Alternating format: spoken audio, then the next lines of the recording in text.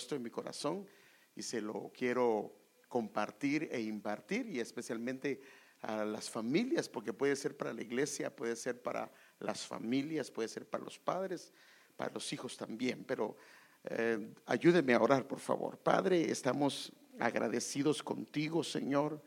Gracias por tu gran bondad, gracias por tu gran misericordia. Es tan grande la bondad tuya hacia nuestras vidas, Señor, que no tenemos más que agradecerte por tu favor, por tu compasión, por tu misericordia.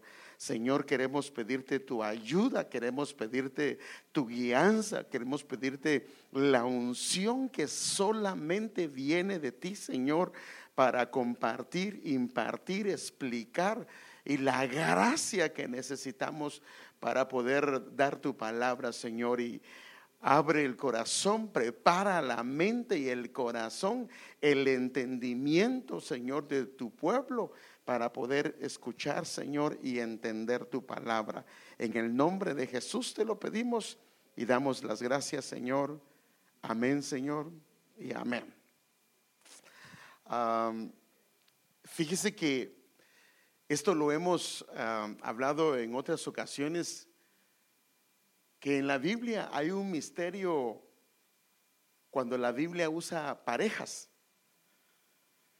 Por ejemplo, puede ser pareja de palabras, puede ser parejas de personas, pueden ser parejas de acontecimientos y de diferentes circunstancias. Es más, hay cosas que fueron escritas en la antigüedad que no se podrían explicar en el Nuevo Testamento si no tuviera una figura. Son figura de algo que va a suceder en el Nuevo Testamento o en la dispensación de la gracia. Por ejemplo, no pudiésemos tener un Nuevo Testamento si no tuviésemos un Antiguo Testamento.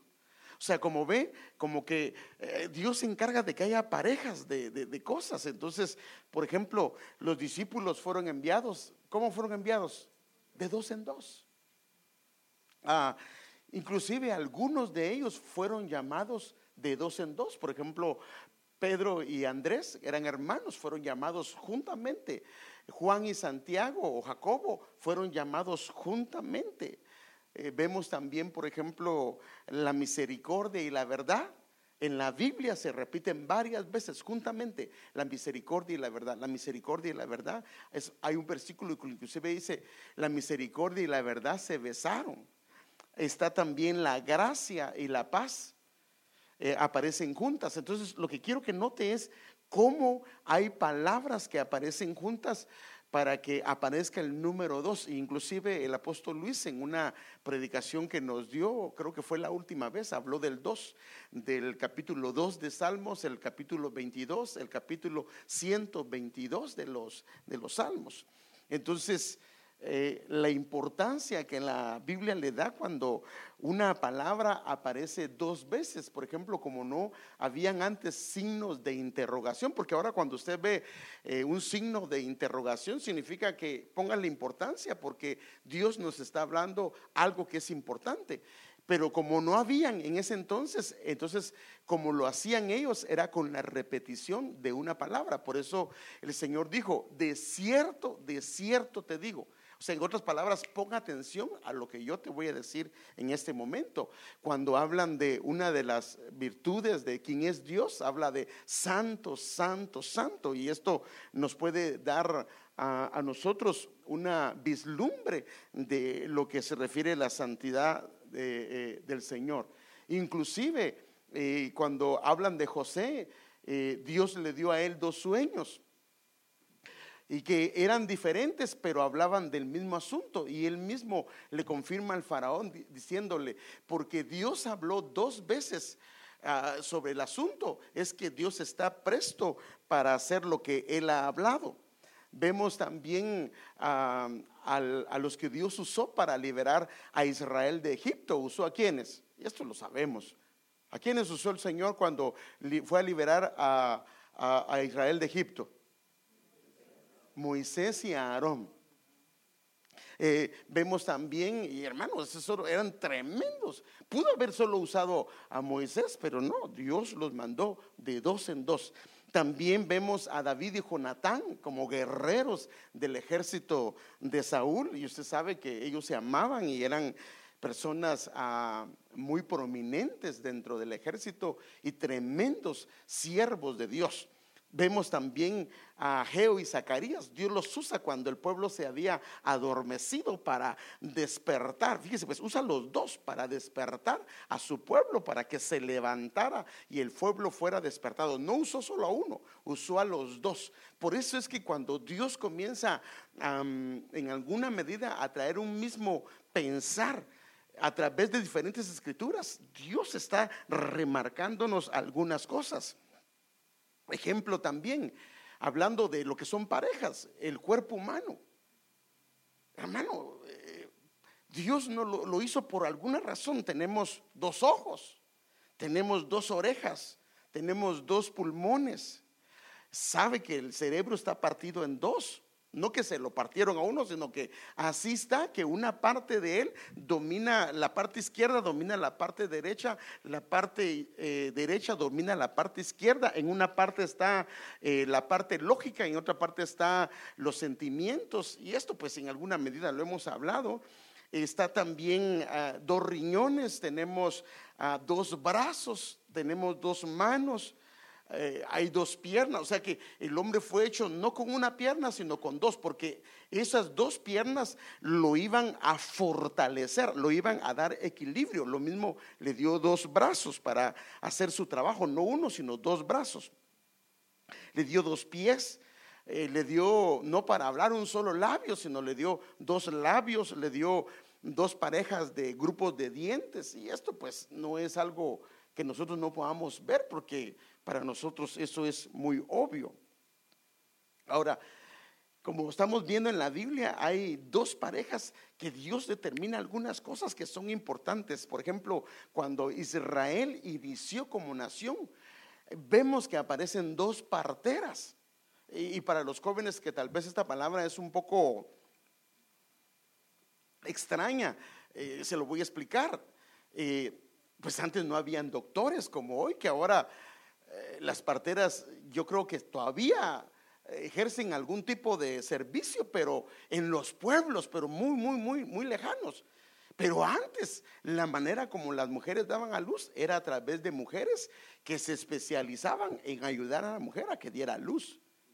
Y vemos en la Biblia dos parteras al inicio de la nación de Israel, y vemos a dos hombres, a una mujer y a un hombre al inicio del ministerio del Señor. Vemos a sus padres, pero también vemos a Simeón y vemos a Ana, y los dos dando testimonio de él. Y el inicio de la vida de una persona era marcada, y fíjese pues, por dos piedras. En el nacimiento era marcada por dos piedras. Y esto, hermano, como nosotros vivimos otros tiempos diferentes, ya esto en alguna medida quedó lejos, pero la Biblia se quedó para que nosotros podamos ver la razón por qué el Señor lo hacía. Para dar a luz se necesitaban dos parteras, pero también se necesitaban dos piedras donde ella se apoyaba. Entonces, por ejemplo, este es un jeroglífico de la antigüedad de Egipto. Y como puede ver, la partera está sentada, pues, sí, está la partera. Aquí está la que está dando a luz, y aquí está la otra partera que la ayudaba. Y estas eran las piedras donde ella se sentaba, y sus piernas las sentaba sobre las piedras. Entonces ella quedaba, no daban a luz como hoy dan a luz las mujeres. De hecho, hay algunos lados que todavía dan a luz así, sentadas, no acostadas como ahora lo hacen en los hospitales. Entonces ellas se sentaban en las dos piedras, y sobre esas piedras ellas daban a luz. Entonces, las parteras ayudaban al alumbramiento, ayudaban a la madre para que ella pudiera dar a luz, y estas se llamaban sillas de 2 piedras. Y algunos pues confirman que eran 2 piedras, ya sea grandes o ladrillos, sobre las que la madre se ponía de cuclillas, así le llaman a eso, ¿verdad? Y la palabra hebrea que se traduce asiento, o sea, el lugar donde alguien se sienta en Éxodo, está relacionada con el término que es piedra. Y por eso es que los antiguos, en sus jeroglíficos, aparece eso. Entonces, lo mismo pasaba, fíjese, pues por eso es que como algunas figuras no las entendemos, no entendemos del por qué algunas mujeres hicieron algunas cosas. Esta es la razón de que cuando una sirvienta tenía un niño engendrado por el esposo de su ama, que de su dueña, que la dueña era estéril, entonces lo que hacía era que para delegarle los derechos de ese niño, ella, en ese caso la sirvienta, se sentaba sobre las piernas de su ama, como que fueran 2 piedras. Y entonces cuando daba a luz, le cedía el derecho a ella de que ese niño era de él. Y esto tenemos figura de eso. Por ejemplo, Raquel, cuando le pidió a Bila, por ejemplo, en Génesis 33 dice, y ella dijo, cuando estaban peleando con sus hermanas, ella dijo: aquí está mi sierva Bila, llégate a ella para que dé a luz sobre mis rodillas. Sí, tenemos la imagen ahora. Entonces esto era razonable, porque ella se sentaba sobre 2 piedras y daba a luz. Ahora viene, ella se sienta sobre sus rodillas como que fuera 2 piedras, y entonces quien está dando a luz en sustitución es la sierva, en este caso la ama, que era en este caso Rebeca. ¿Sí era Rebeca, va? Sí. Entonces véanlo acá. Éxodo 1:16, en la versión BJ2, dice: el rey de Egipto dio también orden a las parteras de las hebreas, una de las cuales se llamaba Cifra y la otra Púa. No Puya, sino Púa. Ahora, estos nombres de estas parteras, fíjense qué tremendo, para dar a luz sus nombres se parecían, porque aunque eran diferentes, tenían una misma función. Una de ellas era brillo, esplendor, hermoso adorno, y la otra, que era fuga o púa, era ráfaga, era brillantez. Entonces diciéndoles, cuando asistáis, le está hablando Faraón a las hebreas, cuando asistáis a las hebreas, observad bien las 2 piedras. Eso no lo dicen nuestras versiones porque no es entendible, pero cuando uno conoce un poquito de la historia, entonces se entiende por qué razón. Porque en esas 2 piedras era donde la mujer daba a luz, y las 2 piedras tienen un significado, y ahorita vamos a ver, porque yo quiero enfocarme en esto. Ahora, inclusive el sacerdote, usted lo puede ver acá, él tenía algo que le llaman el Urín y el Tumín. Aquí tenía un pectoral que le llaman el pectoral del juicio. Esa era la vestidura del sumo sacerdote, y adentro de ese pectoral era una especie de morralito, y ahí tenía 2 piedras que le llamaban la piedra de Urín y Tumín, que cuando ellos iban a la guerra o pedían alguna indicación que no sabían qué hacer, dice que se encendía como un semáforo, ya sea que se ponía verde o se ponía rojo, más o menos un ejemplo así. Y por eso es que estas palabras, Urín y Tumín, significa luces de fuego, y significa también, Urín significa luces de fuego o luz de fuego, y Tumín significa perfecciones. Ahora, en la versión 1960 o la Biblia de las Américas dice Urín y Tumín, pero a lo que quiero yo llegar es que la razón por la que aparecen 2 es porque esta versión me gusta cómo lo traduce. En el mismo pectoral del juicio pondrás estas 2 palabras: doctrina y verdad. O sea que el Urín y Tumín tienen una función, pero hay una verdad escondida. Sí, sí, está, sí, sí, sí va conmigo. Y por favor, si no, dígame, porque así se lo explico de otra forma. O sea, aunque las dos piedras tenían una función de dar a luz, de ayudar a la mujer a que diera a luz con dos parteras. Y entonces estas dos piedras eran testigos de una nueva vida. Estas dos piedras eran para saber qué debería de hacer Israel, pero a la vez significaban que era que el niño cuando nace tiene que tener doctrina y tiene que tener verdad. Estas son cosas importantísimas. Ahora, ve cómo Dios usa parejas para remarcar algo.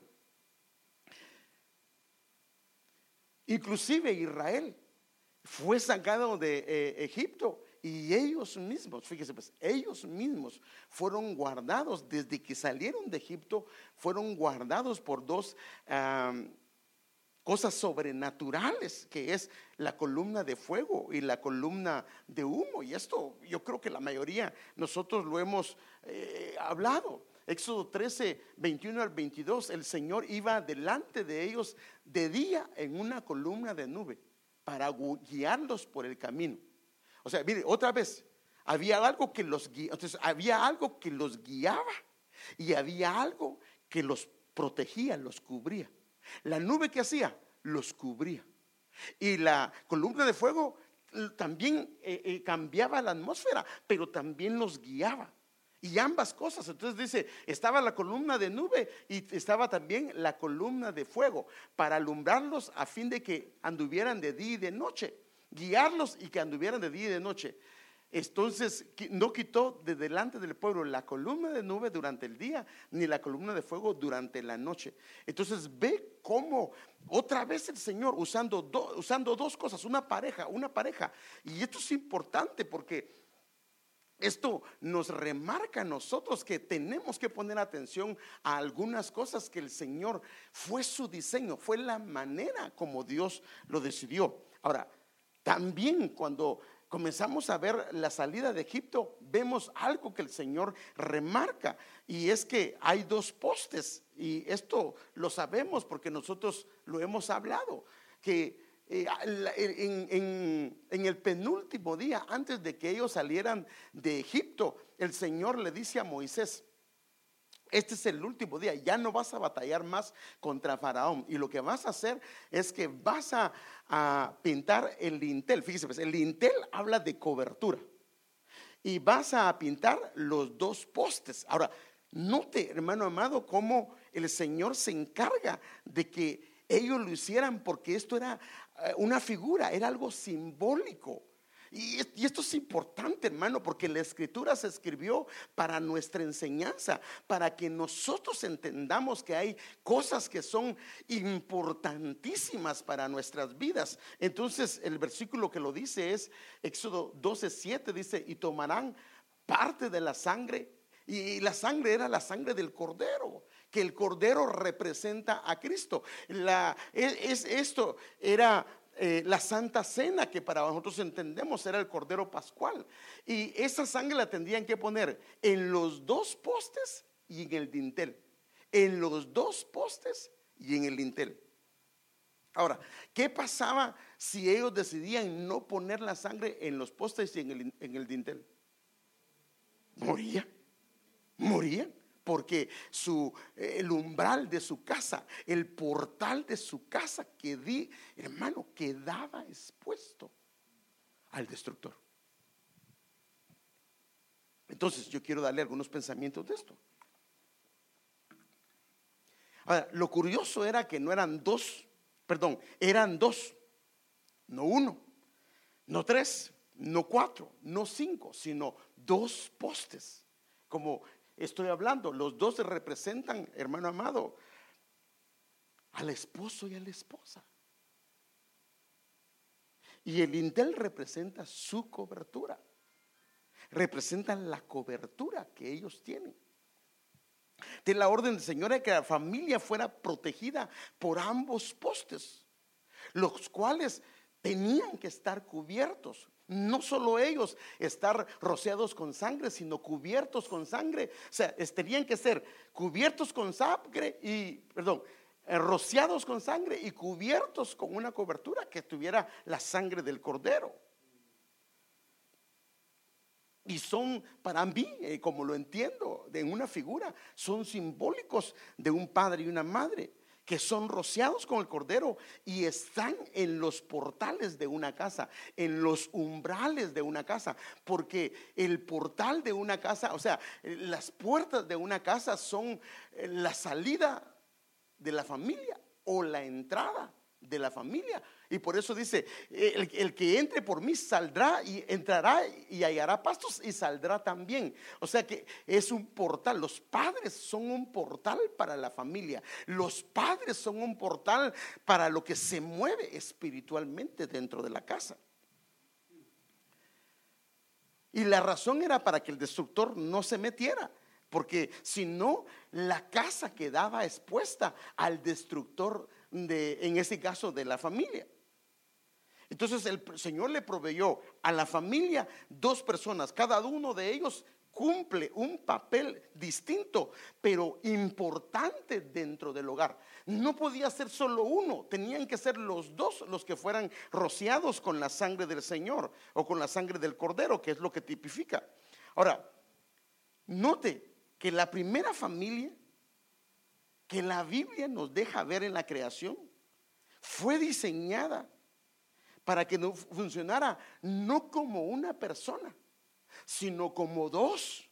Y es increíble que lo mismo, 2 postes. Y mire, no nos da tiempo, pero ya hemos hablado que inclusive los números tienen mucho que ver en la escritura, porque la escritura es algo que fue inspirado por Dios. Y en Génesis, fíjese pues, ahora, ¿en qué capítulo aparece la creación del hombre? En Génesis capítulo número 2. Y el versículo donde aparece que al hombre lo crearon del polvo, en el versículo 7, porque está hablando que lo crearon en el 2, porque lo estaban profetizando lo que iba a venir en él, pero a la vez le estaban diciendo el orden en perfección en el que él debería de vivir, para que él fuera algo de Dios. Y eso lo vemos en Génesis 2:7.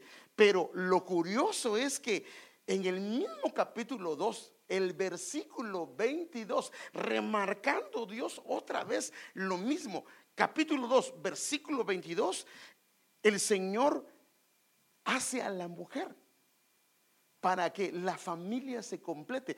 Si el hombre estaba en perfección espiritual, pero no estaba completo, hasta que en el capítulo 2, versículo 22, la hacen a ella. Y eso lo vemos en el versículo 22, que de la costilla la habían formado y se la trajeron al hombre y se la presentaron.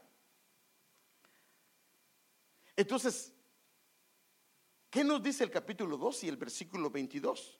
El Señor nos está dando un mensaje de la importancia de lo que es la familia y la importancia de lo que es el padre y lo que es la madre dentro de la casa, del rol que cada uno de ellos tiene dentro del hogar. Que si uno de ellos deja de hacer la parte que le corresponde, hay riesgo de algunas cosas, porque ellos son el portal de la familia. Ellos son los que evitan que el destructor pueda penetrar en casa.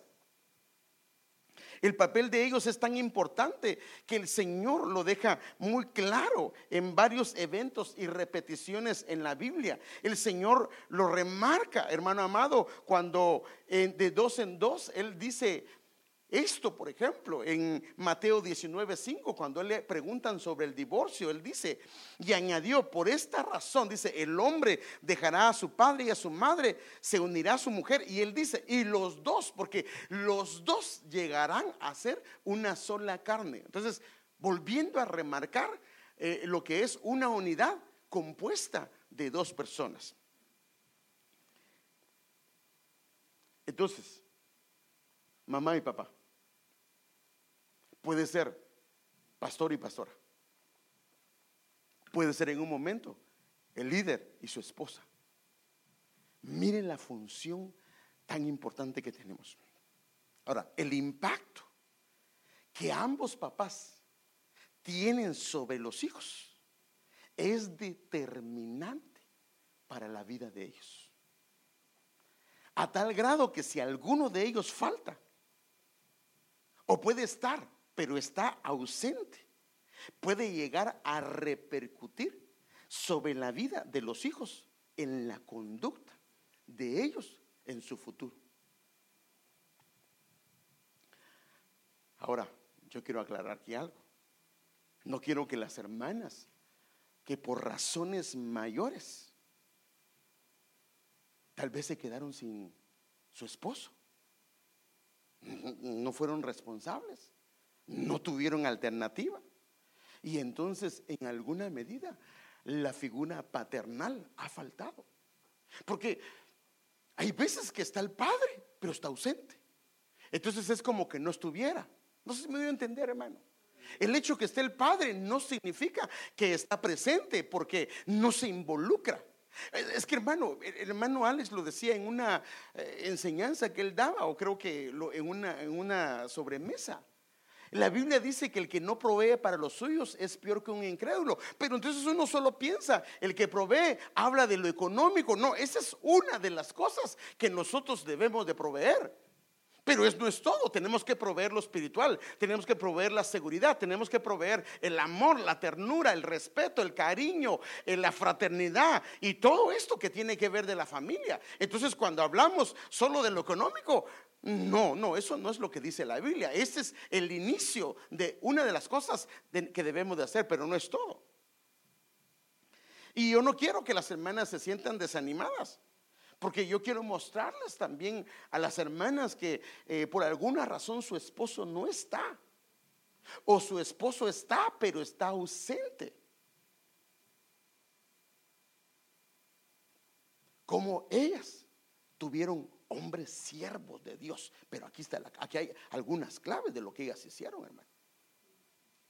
Aquí está la cosa que uno tiene que entender, que estuvieron los padres tal vez presentes pero ausentes, pero ellas tomaron su papel y Dios se encargó de hacer de esos hijos, de esas hijas, cosas gloriosas. Por ejemplo, a David, usted sabe que el padre estaba presente, ¿sí o no?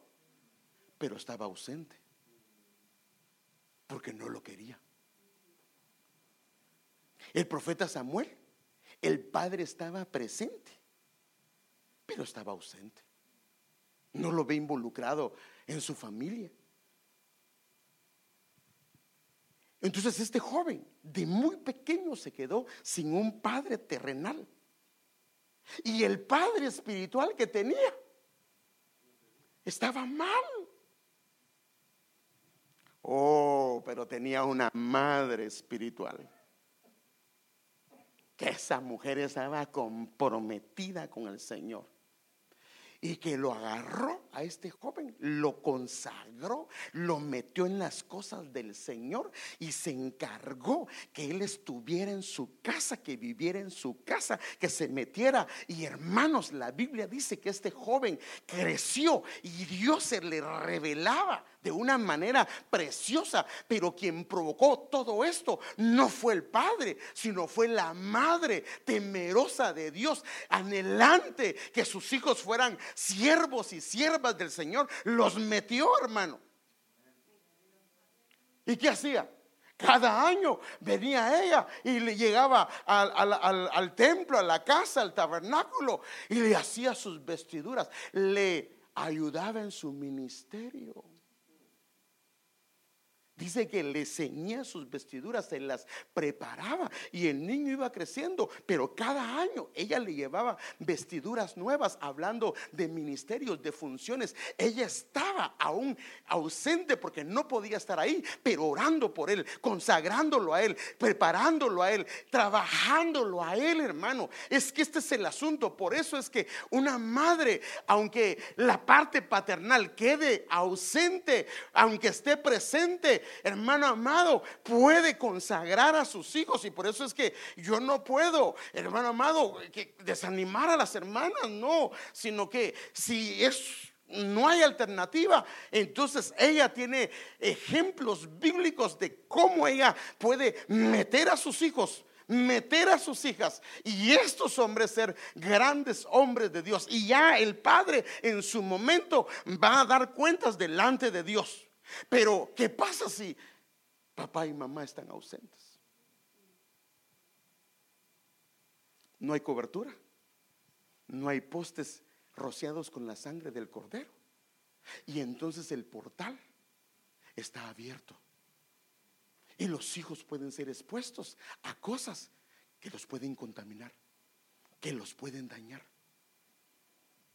Entonces lo que hace la mujer es que toma al Señor como su esposo. Amén.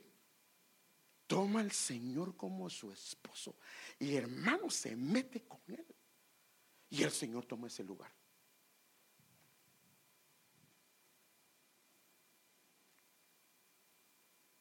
Timoteo tenía un padre presente, pero ausente.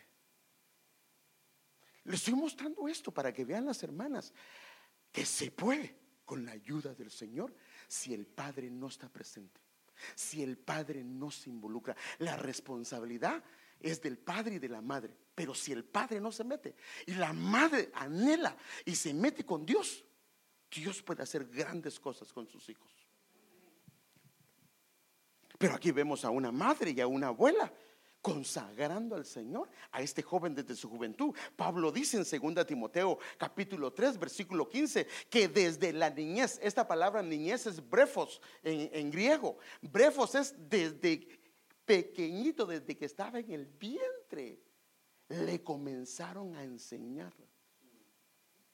O sea que hubo una madre que, aunque el padre no estaba presente, ella comenzó a hacer su parte. Y Dios sabe que no podía hacer nada porque el padre se había aislado, el padre se había alejado. Pero entonces ella se metió a sus hijos y preparó a este joven, hermano, lo preparó para que fuera un apóstol, un siervo, un discípulo del apóstol Pablo. Imagínense cuando ella hizo su labor, hasta dónde lo llevó.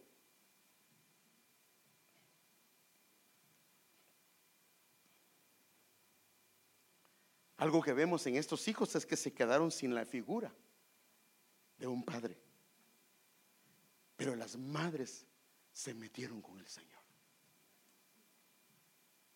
se consagraron y consagraron a sus hijos. O sea que, mamá, si tu esposo no viene, no es excusa, porque tienes ejemplos bíblicos de mujeres que sus esposos no quisieron. Ellas se metieron a sus hijos y Dios las respaldó. En su tiempo al esposo le va a preguntar el Señor, pero hay esperanza. Amén, hermano. No quiero, por favor, que vaya a salir aquí triste, que diga: ¿y ahora qué hago? Mi marido no está. Pues por eso lo estoy enseñando. El pastor nos desanimó porque o tampoco vengo a decir: tengo que conseguir marido rápido. No, porque también puede agarrar algo que le sale peor. No, espere. En lo que espera el Señor, que sea su esposo. Amén. Sí, pero por favor, no vaya mañana ya al Facebook y mete su perfil y guatemalteca chispuda, busca marido, sabe cocinar, tiene dinero, tiene tierras en Guatemala. No, se le van a salir un puño. No. ¿Ya? O diga: entonces el pastor lo que me está diciendo es que como está presente pero ausente, bye bye. No, tampoco. A orar y a clamar, porque el papel tiene el papel del esposo tiene un papel importante dentro del matrimonio. Miren, hay ejemplos que inclusive los podemos ver. Y tampoco los padres, yo no quiero que se vayan a sentir lastimados. No. Sino que tenemos una responsabilidad como padres. Amén. Y hay un llamado de parte de Dios, hermano. Y cuando papá y mamá se meten con Dios, los padres mire, pues estaba Amram y Jocabed. Los dos se metieron con Dios. Mire la estirpe que sacaron. Vino Moisés, vino Aarón y vino María. Como el hermano estaba predicando, de 85 años, la viejita, si queremos decirlo así, estaba danzando y dirigiendo a todo el grupo. O sea, usted puede ver, hermano, que si los dos hacemos la parte que nos corresponde, Dios va a hacer gloriosas cosas. Y si el esposo no quiere hacerlo, entonces el Señor toma el lugar, tú te metes con el Señor. Ahora, si agarras, mi esposo no quiere, yo tampoco quiero, perdóname, en juego están los hijos. O como en el caso mío con mi esposa, están los hijos. Sí, y hermano, mire, tal vez a veces que usted me ve predicar y Dios me usa, y la que estuvo orando fue ella. Y algún día el Señor lo va a declarar. Entonces lo importante acá es que te metas con el Señor. Entonces fíjese que tenemos un ejemplo y se lo voy a mostrar porque es algo tremendo, hermano. Este hombre se llama Charles Stanley. ¿Alguno no ha oído de él? Yo creo que la mayoría. Levante la mano los que han escuchado de él. Creo que la mayoría. Bueno, los que no han escuchado de él, este es un predicador con una trayectoria a nivel mundial, reconocido por muchas denominaciones y predicadores de todo el mundo.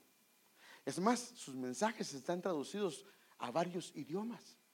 Y cuando usted lo escucha, hermano, ese es un hombre de Dios, con un mensaje del Señor para la familia.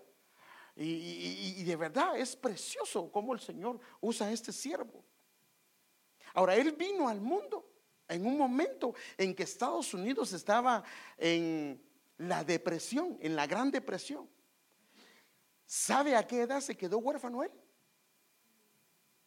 A los 9 meses. A los 9 meses él se quedó huérfano con su hermano. El papá tenía 27 o 29 años. La mamá nunca más se volvió a casar. Pero ¿sabe qué hizo esa mujer?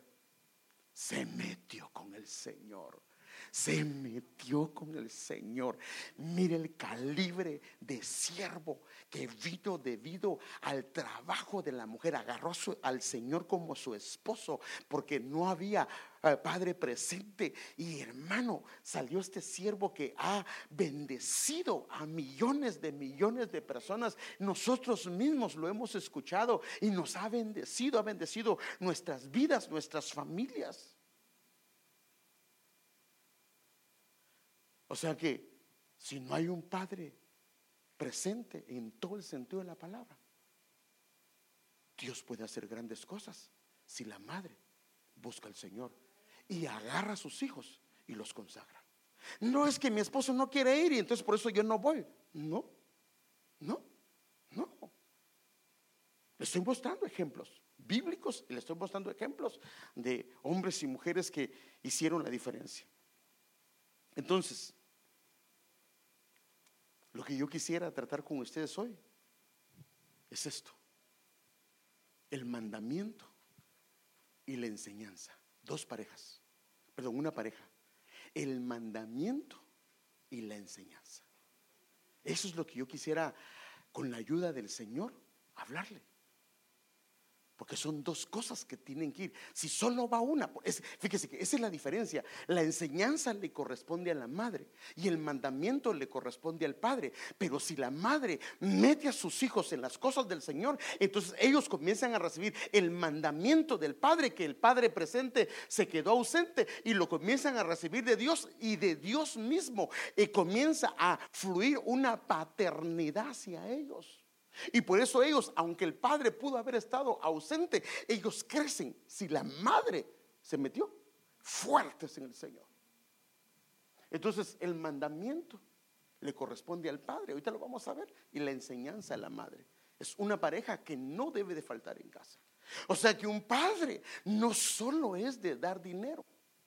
Y hermanos, mire, nosotros como padres, perdone, hermano, yo me quedé corto, hermano, y ahora le pido perdón al Señor en muchas áreas que me quedé corto. pero Dios me ha estado hablando para que yo pueda enseñarle de nuestros errores, nuestras fallas, para que usted que tiene sus hijos en casa, hijos pequeños en casa o hijos adolescentes o mayores, usted tenga una función. El padre haga la parte que le corresponde y la madre también. Y si lo hacemos, las promesas del Señor sobre ellos, hermano amado, son enormes. Las bendiciones que van a caer sobre sus vidas, y estos hombres, estas mujeres van a marcar la diferencia en la congregación, en las congregaciones, en la atmósfera donde ellos se muevan, porque son hombres que van a tener gloria y honra caminando con ellos debido al trabajo de mamá y papá que hicieron delante de Dios. Y es posible, aunque haya algo que haga falta, es posible. Lo mismo es si papá está y la madre no quiere, es posible también. Y hay otros ejemplos, pero eso también lo hablo la próxima.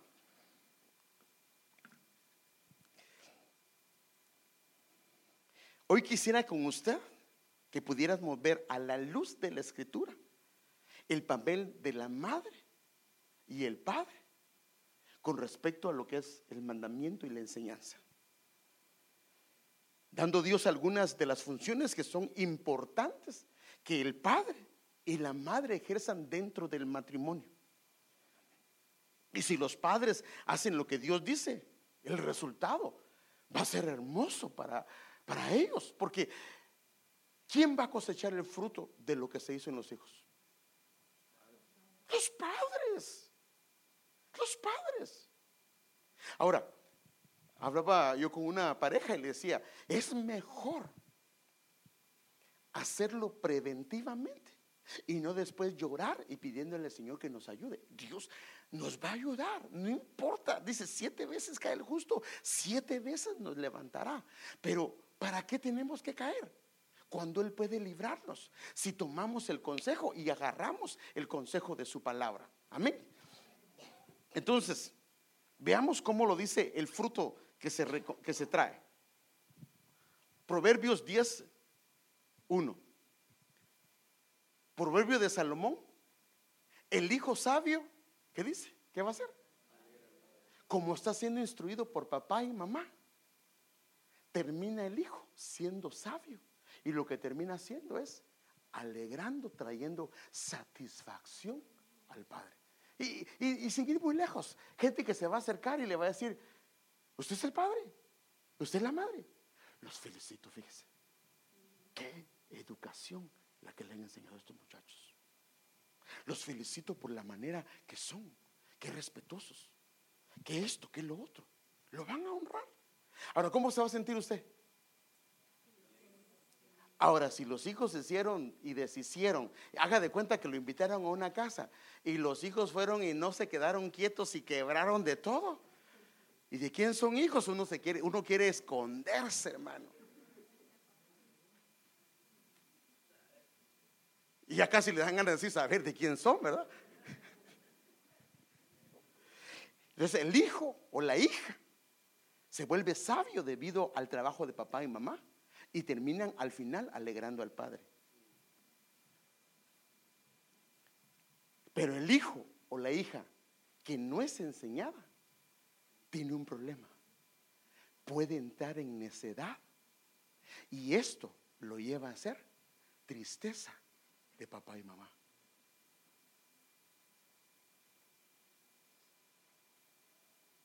Ahora, ¿qué pasa si los hijos llegaron a ese nivel?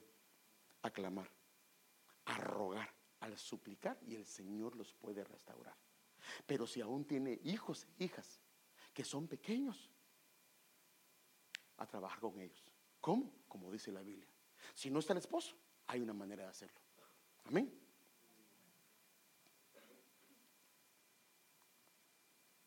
Ahora fíjese, es interesante que el libro de Proverbios, los primeros capítulos del 1 al 9, si usted lo lee, habla de la sabiduría.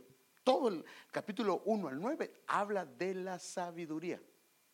Pero el capítulo 10 es el primer proverbio que aparece en el libro de Proverbios. Ahora, el primer proverbio tiene que ver con la familia.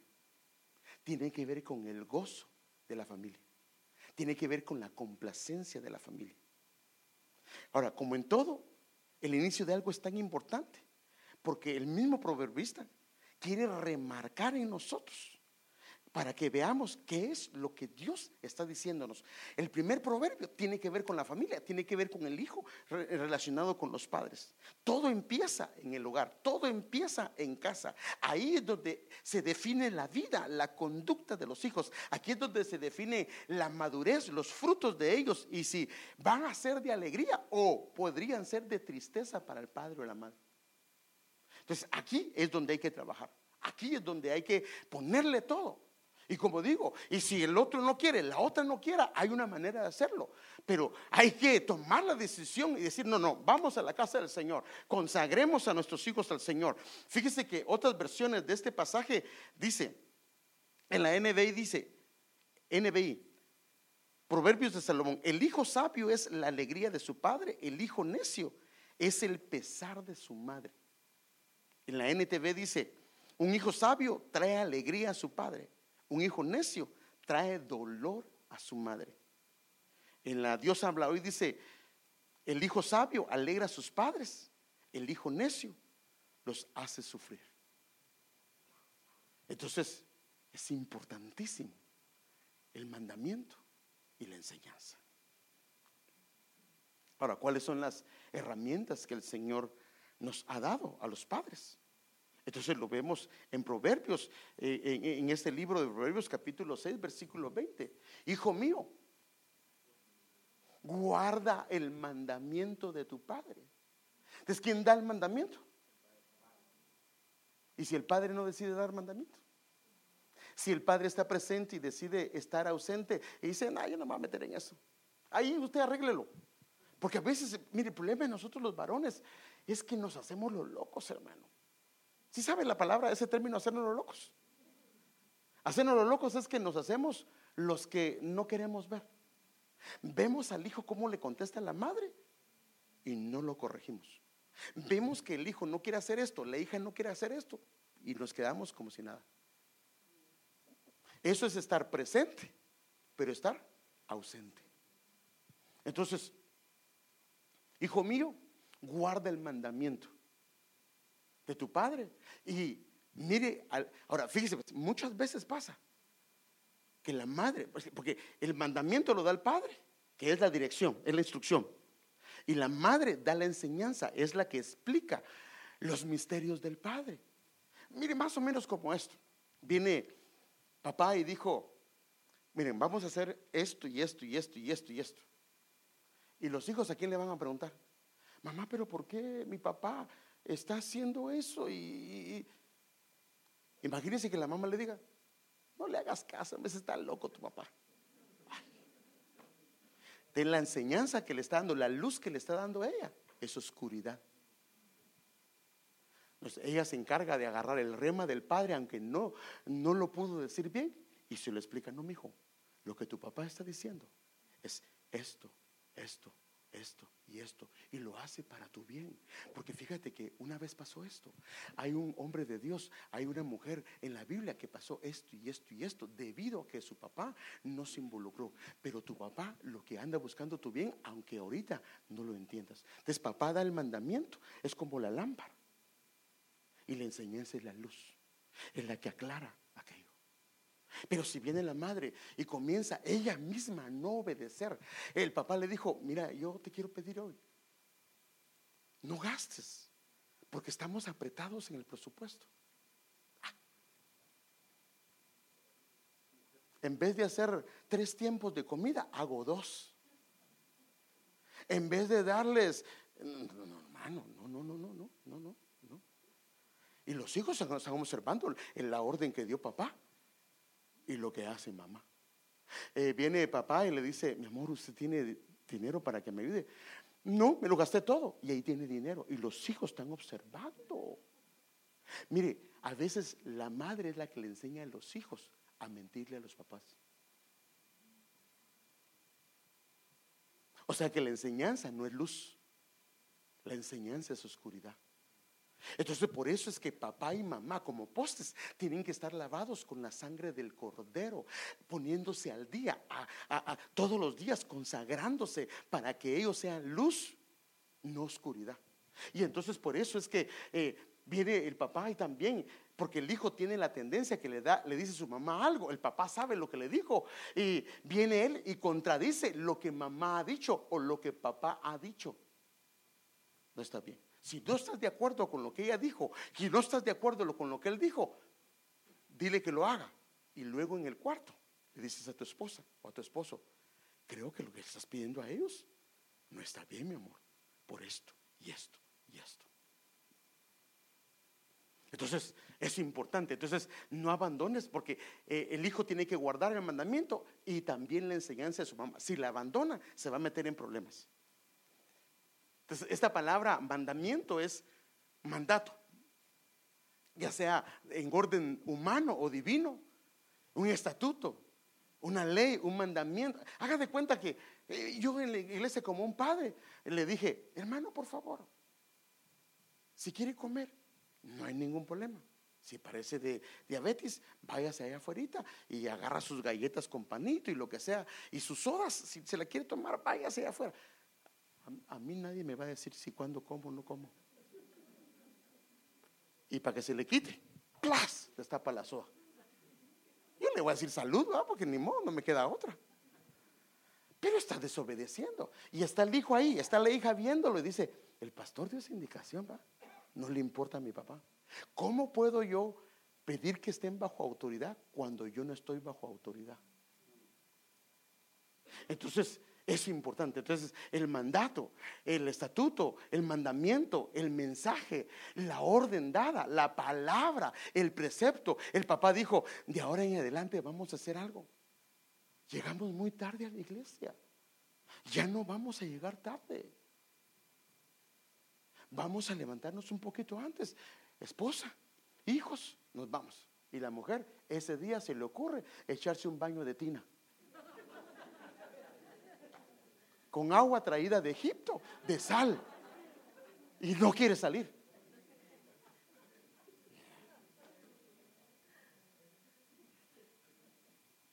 No. O viene el esposo y ese día se le ocurre levantarse más tarde para no irse a la iglesia. Y mamá y hijos están ya arreglados. Perdóneme, está estorbándolos en sus ejercicios espirituales. No se puede meter ahí. No le agrada a Dios.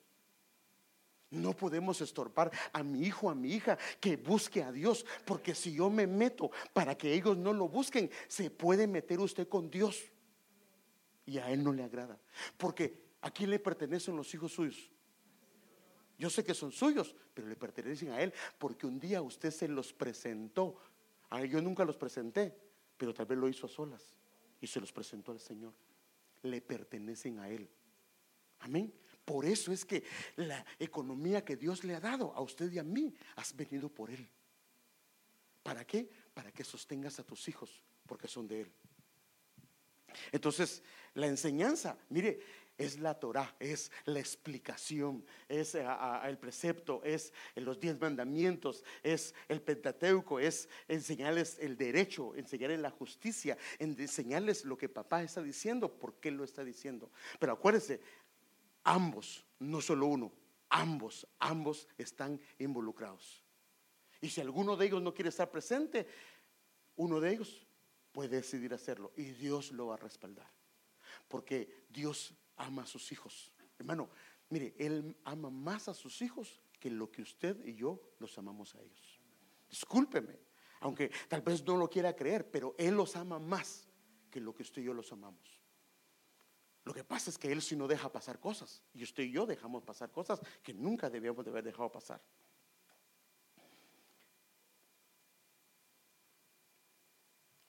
Entonces, ¿a qué se refiere la Biblia cuando habla de mandamiento y enseñanza? La pregunta es: ¿a qué mandamiento se refiere? ¿Cuáles son los fundamentos de lo que tú ordenas en casa? ¿En dónde se basa lo que tú enseñas? Lo haces en base a tu ira, lo haces en base a tu enojo, lo haces en base porque a ti te enseñaron y te importa un comino lo que la gente diga. No importa, lo que la gente diga no importa, pero lo que dice Él sí es importante. Entonces tu mandamiento debe de ser en base a lo que dice la Escritura, porque si no, tú y yo podemos caer en injusticia delante de Dios, poniendo sobre ellos cosas que ni nosotros hacemos. Y lo mismo la madre. ¿En dónde se basa tu enseñanza? Por eso es que una madre, si no lee la Biblia, ¿de dónde les va a enseñar? Porque el mandamiento y la enseñanza tiene que venir, la fuente tiene que ser Él. Y Él dio la revelación de lo que Él quiere para tus hijos, de lo que Él quiere para mis hijos, y está en la Escritura. Ahí está la revelación. Y tenemos que acudir a ese diseño que fue dado por Dios para nuestros hijos. Pero no lo vamos a hacer hasta que no nos demos cuenta la importancia que tú y yo tenemos delante de Dios para crear a los hijos, para crear hijos e hijas que sean hombres y mujeres para la gloria del Señor, hombres y mujeres que lo honren, hombres y mujeres que caminen con temor y reverencia delante de Él. Esto no sale de la noche a la mañana, es un proceso, hermano. Y papá y mamá tienen que intervenir. Y por favor, no vaya a pensar que lo estoy regañando ni que estoy enojado, nada que ver. Nada que ver. Mire qué dice al final. Si hay mandamiento y hay enseñanza, entonces átalos siempre en tu corazón, enlázalos en torno a tu cuello. Se van a volver el mandamiento y la enseñanza en los hijos un adorno que todo mundo lo puede ver, que todo mundo lo puede observar. El resultado será que los hijos serán un adorno alrededor de nosotros. Su conducta reflejará la enseñanza que ellos han estado recibiendo, el mandamiento que ellos han estado recibiendo. Fíjese que a veces, inclusive los padres, no hacemos nuestra labor, pero los traemos a la casa del Señor. ¿Y sabe qué hace Dios? Dios tiene misericordia de ellos por traerlos a su casa, porque a través de Dios usa algún padre espiritual, al maestro, a la maestra, para que le enseñe. Pero ellos son tutores, pero la responsabilidad es de nosotros los padres. Amén. El mandamiento y la enseñanza se convierten en un adorno en los hijos. Mire que dice Proverbios 1:8-9: oye, hijo mío, la instrucción de tu padre y no abandones la enseñanza de tu madre. Pero aquí agrega algo: porque guirnalda de gracia. O sea que lo que comienza a ver en los hijos es una gracia de parte de Dios. Por eso la Biblia decía que Jesús crecía en gracia y en sabiduría para con Dios y para con los hombres. Entonces, cuando hay mandamiento de parte del Padre, no dejando pasar lo que Él sabe que no debe dejar pasar, y atendiendo lo que debe de atender, y madre atendiendo las cosas que debe atender, lo que va a haber en ellos es una guirnalda que va a colgar de ellos, y hay una gracia operando para Él, a sí mismo, para sus padres y también para todas aquellas personas que lo rodean. Y también collares a tu cuello que le darán un lugar de honor dentro de la sociedad, un lugar de honor dentro de la iglesia, un lugar de honor donde Él se mueva. Y por eso ellos no van a hacer cola, sino van a hacer cabeza, debido al mandamiento, a la enseñanza del Padre. Dios los va a honrar y los va a poner en alto, hermano amado, y van a ser hombres y mujeres de bien en la sociedad, siervos y siervas que ejerzan un ministerio precioso delante de Él, y ellos alumbrarán con la gloria del Señor. Denle un aplauso fuerte al Señor. ¿Cuánto tiempo llevo, mija? Padre Santo.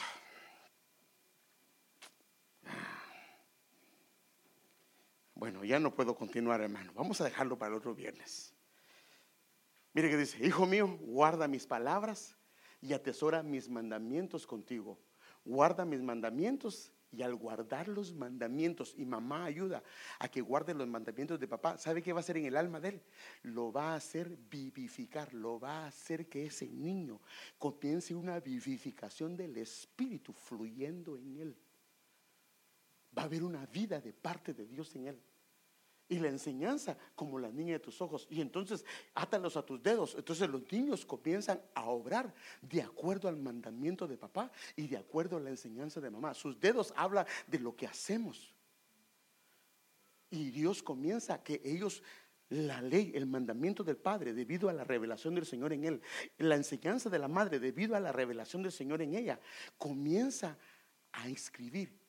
Para que no sea solo por temor a su papá y a su mamá, sino que ame lo que los papás le dicen, debido a que son hombres de Dios.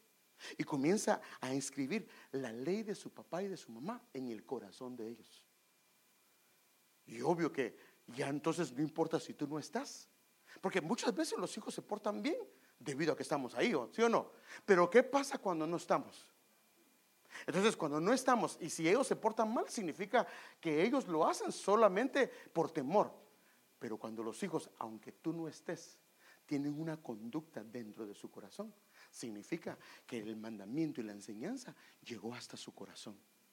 Y entonces como llegó a su corazón, como dice el apóstol Sergio, hermano amado, llega al corazón, la palabra no se queda en la mente, llega al corazón y se extiende hacia las manos, a lo que hacemos, y se extiende hacia nuestros pies, hacia la conducta. Vamos a dejarlo ahí.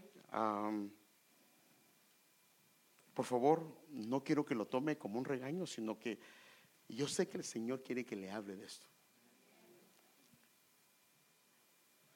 No podemos estar ausentes. Hermanos, el tesoro más grande, mire, su carro, hermoso. ¿Cada cuánto lo lava? ¿Cada cuánto lo atiende? Ay, hermano, yo sí, ese carro nunca lo he lavado. Bueno, está bien. Pero su casa, yo pienso que sí. Algo o se asea por lo menos, ¿no? No, hermano, a mí cada 8 días porque no me gusta gastar agua. No creo, pues, no creo. O sea, pero lo que le quiero decir yo es que a veces cuidamos más otras cosas, más que lo que deberíamos de cuidar. Lo más importante, el tesoro más grande, tuyo y mío, son nuestros hijos. El Señor no le va a decir a usted, es que mire, Señor, el carro que tengo, la casa. No. ¿Se recuerda de la mujer que parece encantar? Y dice, cuidé todas las viñas y la que era mía, yo la descuidé. Entonces lo más importante son tus hijos, son tus hijas, son preciosos tesoros delante de Dios. Y a veces, hermano amado, han caído en errores debido a que tú y yo hemos estado ausentes, aunque estamos en casa. Pero ¿por qué no le pedimos al Señor en esta hora? Vamos a seguir hablando de esto, que nos dé su gracia. Porque la Biblia dice, póngase de pie un momentito, la Biblia dice, hermano, que Él va a hacer volver el corazón de los padres hacia los hijos y el corazón de los hijos hacia los padres. Ahora, ¿por qué dice Él que va a hacer volver el corazón? Porque el corazón del padre, el corazón de la madre está ausente. Si no dijera eso, ¿sí o no? No tendría razón que diga, voy a hacer volver el corazón del padre hacia los hijos, o de los padres hacia los hijos y de los hijos hacia los padres, si el padre está presente, la madre está presente. ¿Te preocupas?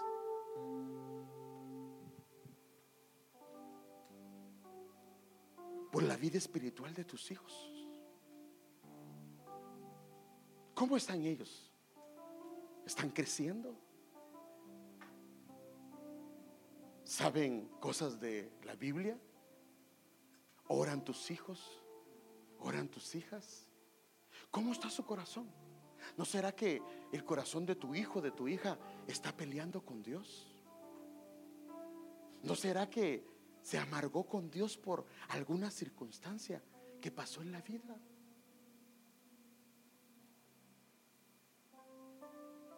Yo creo que nos debe de importar, hermanos, la vida de nuestros hijos.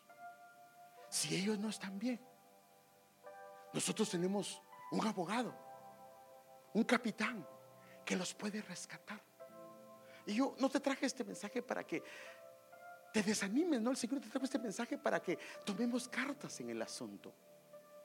Y papá, a tomar el lugar que Dios nos dio.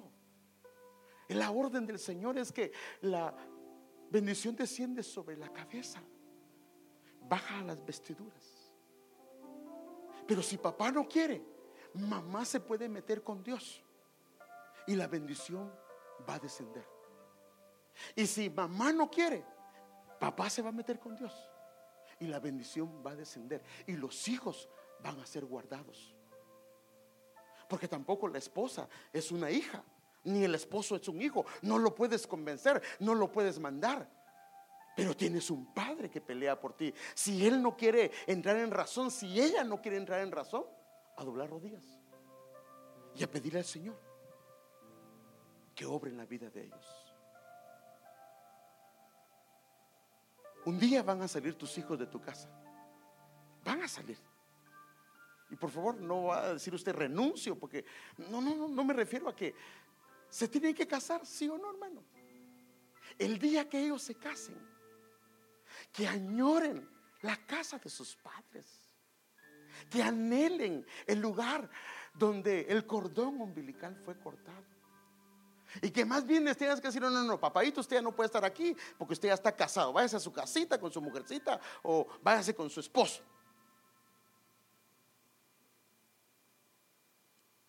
Pero ¿será que los hijos quieren salir huyendo?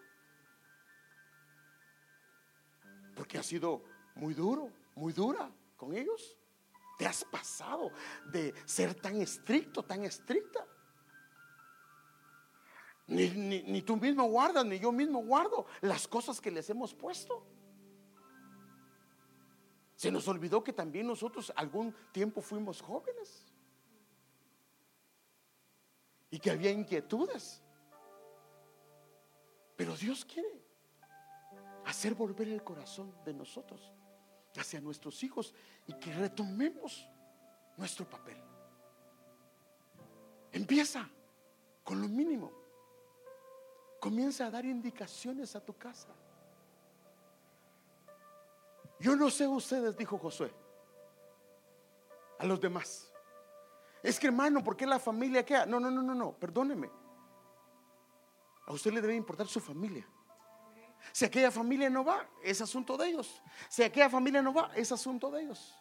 Pero dijo Josué: yo no sé ustedes, pero él dijo: mi mujer y yo vamos a ir a la casa del Señor y le serviremos. No, él dijo: yo y mi casa le vamos a servir al Señor.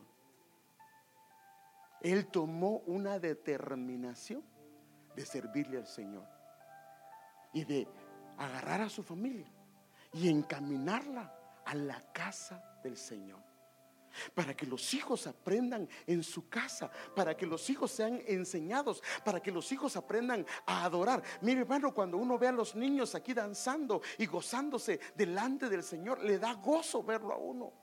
Y me da gusto cuando veo que los padres les enseñan y dicen: no, hijo, pase. Y él comienza a dar sus primeros tanes porque está aprendiendo. Estás enseñándole a agradar al Señor. Y cuando ves que el hijo no está bien, ponlo en su lugar. Mire, hermano,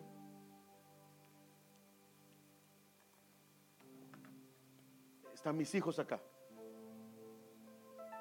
Yo los sentaba a la par mía todo el tiempo. Y si alguno de ellos en medio del servicio los miraba, en la casa yo hablaba con ellos: estás en la casa del Señor.